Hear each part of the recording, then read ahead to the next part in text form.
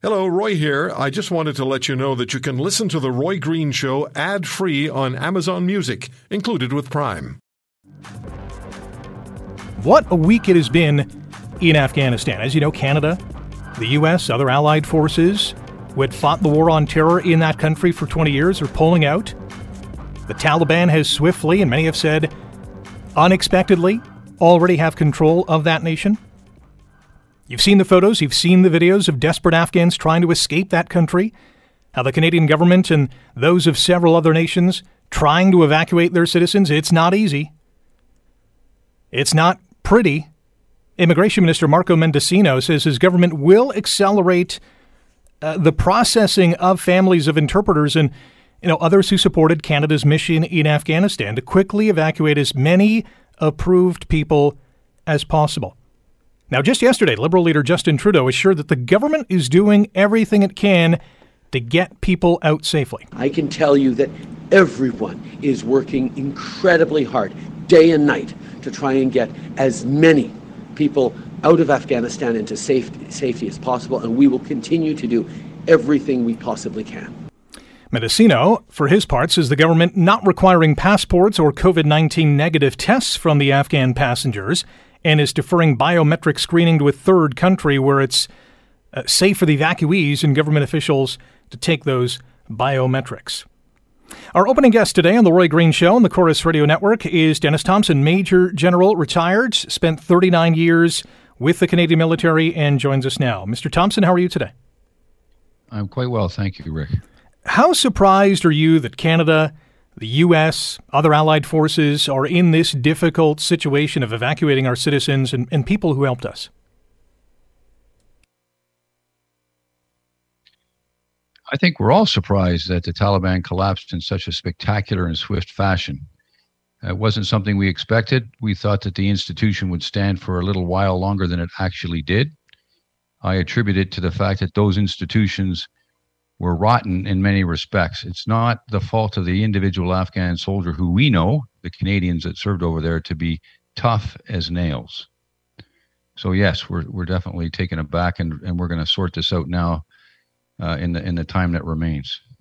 You were the head of the NATO command in Kandahar. You know Afghanistan almost like the back of your hand. From a logistic standpoint, what challenges do the soldiers on the ground right now face?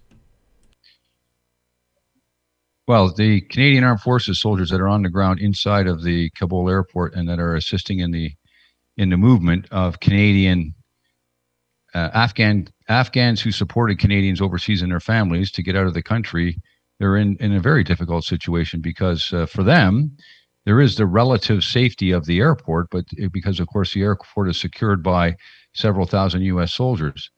But for the Afghans at the exterior that were trying to get in, when they're called forward from their safe houses and their private residences, they have to run the gauntlet of several Taliban checkpoints in order to get to the edge of the airfield, and then they have to navigate their way somehow inside. So it's a tricky challenge, one that we're doing our best to support through our loose network of veterans who are in daily, if not hourly, contact with these families when they're called forward. It is not a simple or tidy process whatsoever. And it really is a result of this crisis that has been dropped in our lap due to the collapse of the Afghan government and the rapid advance of the Taliban. As you've mentioned, we've heard that the Taliban has choked off basically access to the airport, and that's caused many Afghan interpreters and their families to remain in hiding rather than, run the risk of being caught trying to flee or get to the airport. Are they sitting ducks? Can we get them out? How do we get them out? Well, there's a number of options. You may have heard that the Americans flew out a group of their own citizens from a hotel in Kabul. That's in the media by helicopter. But frankly, in my opinion, there is only one option, and it's a very unpalatable one, and that is to negotiate with the Taliban to provide us with a period of respite, if you will, to get our folks through, or at the higher level, because the operation is, after all, a coalition operation run by an American general, for them to talk to the senior Taliban leadership, get a general amnesty of some kind, 12 or 24 hours, and move as many of these deserving families as possible from all the coalition nations onto the airfield so that they can be spirited away out of the country. If the 31st of August passes, without that having been accomplished, then those that are left behind will be victims of a serious reckoning, unfortunately. And that's certainly our opinion, because I don't believe any of the Taliban promises. So the bottom line here is, unfortunately, if you're going to get people through these massive crowds and past these Taliban checkpoints, it's going to take negotiations with the very people we were enemies of, and still are, and probably will be for years to come. And you called those negotiations unpalatable. Is that because there's no trust there? There's absolutely no trust. There's absolutely no trust, but we do have a recent precedent. On Wednesday, the French forces negotiated a passage to get some of their diplomats and the Afghans affiliated with the French embassy out of harm's way and onto the airfield and back to France. So it is possible. And obviously, there's probably some lessons learned from their actions there that could be incorporated by the other members of the coalition. But it's going to be difficult. Make no mistake, there are, as you've seen in the pictures, some pretty horrific conditions for these people to endure just trying to get to the edge of the airport where they can be vetted quickly and spirited into the airport for onward flights to third-party countries, most of which are in the Gulf states. Those videos we've seen from Hamid Karzai International Airport, just with literally dozens, if not hundreds of people sitting, waiting for hours, wondering, what their future holds. The coordination on the ground has to be perfect, doesn't it? It absolutely has to be perfect. It has to be a good tie-in between those that are in touch with these families. And again, we're talking about families here. That's what really makes it tough. It's not a bunch of young interpreter men, the folks that actually worked with us, and a few women. It's them and their entire families, because the Taliban will not exact their revenge just against an interpreter. And in fact, if they want to get to the interpreter because he's out of the country, they'll just take out his family without any remorse. So yes, it's tough, and it's doubly tough because there are children involved, right from little baby infants, all the way up to toddlers and juveniles. Not a pretty sight, and hopefully a logjam that we can negotiate our way through. So we have to remain cautiously optimistic, and we have to ensure that we put our best foot forward in order to advance this initiative. Retired Canadian Major General Dennis Thompson is our opening guest here on The Roy Green Show on the Corus Radio Network. Rick in for Roy today. The United States has advised Americans in Afghanistan to avoid traveling to Kabul airport due to potential threats. With so much at stake, do you expect this evacuation to proceed peacefully to its conclusion? I'm not going to predict the future. That's a bit of a mug's game. What I will tell you is that we, and by we I mean not just the government forces or Canada's elements that are on the ground, but also all those veterans who are in contact with these families, are going to do our damnedest to get them all out.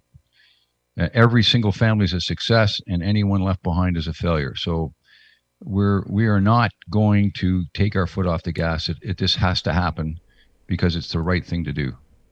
Several NATO member nations are pressing for the evacuations to continue beyond America's deadline of August 31st. Do you think that evacuation deadline can and will be extended? Well, if the United States, as I said, the United States in all of these coalitions is the 800-pound gorilla. If they decide that it's going to go beyond the 31st of August, we're part of that coalition. I have a reasonable degree of confidence that we'll stay as long as there's a coalition in place and as long as we still have people to evacuate. Because remember, there are still Canadian citizens, not just the families and the interpreters that used to work with Canada, but there are still Canadian citizens that are trapped inside the city of Kabul. And they could be either Canadian citizens that were visiting family in Afghanistan or contractors that were caught out. So, and this is really a big problem for the United States as well. So if it goes beyond the 31st of August, I mean, I can't predict government policy, but I would imagine, because there is a very tight coalition on the ground, that they would agree to stay on. Do we know how many Canadian citizens are there? Is it dozens? Is it hundreds? I don't personally know. It's a great question to put to Global Affairs Canada. You might know that they keep a thing called the ROCA, or the Register of Canadians Abroad, ROCA. And so those citizens that are registered on the ROCA, if they're still outside the wire, if you will, outside the airport, they would be known to Global Affairs Canada, and hopefully they would be informed when to move to the airport. How confident are you that we're going to get everyone out that we want out of there?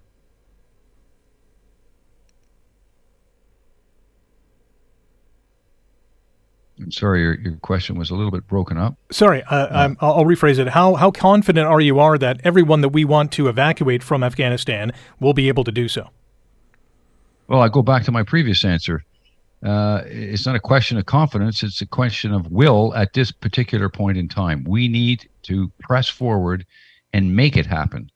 And that's, I believe, what everyone has in mind, whether they're on the ground or whether they're back here in Canada, in touch with these desperate families. So desperate families and the heads of families, who typically are these interpreters.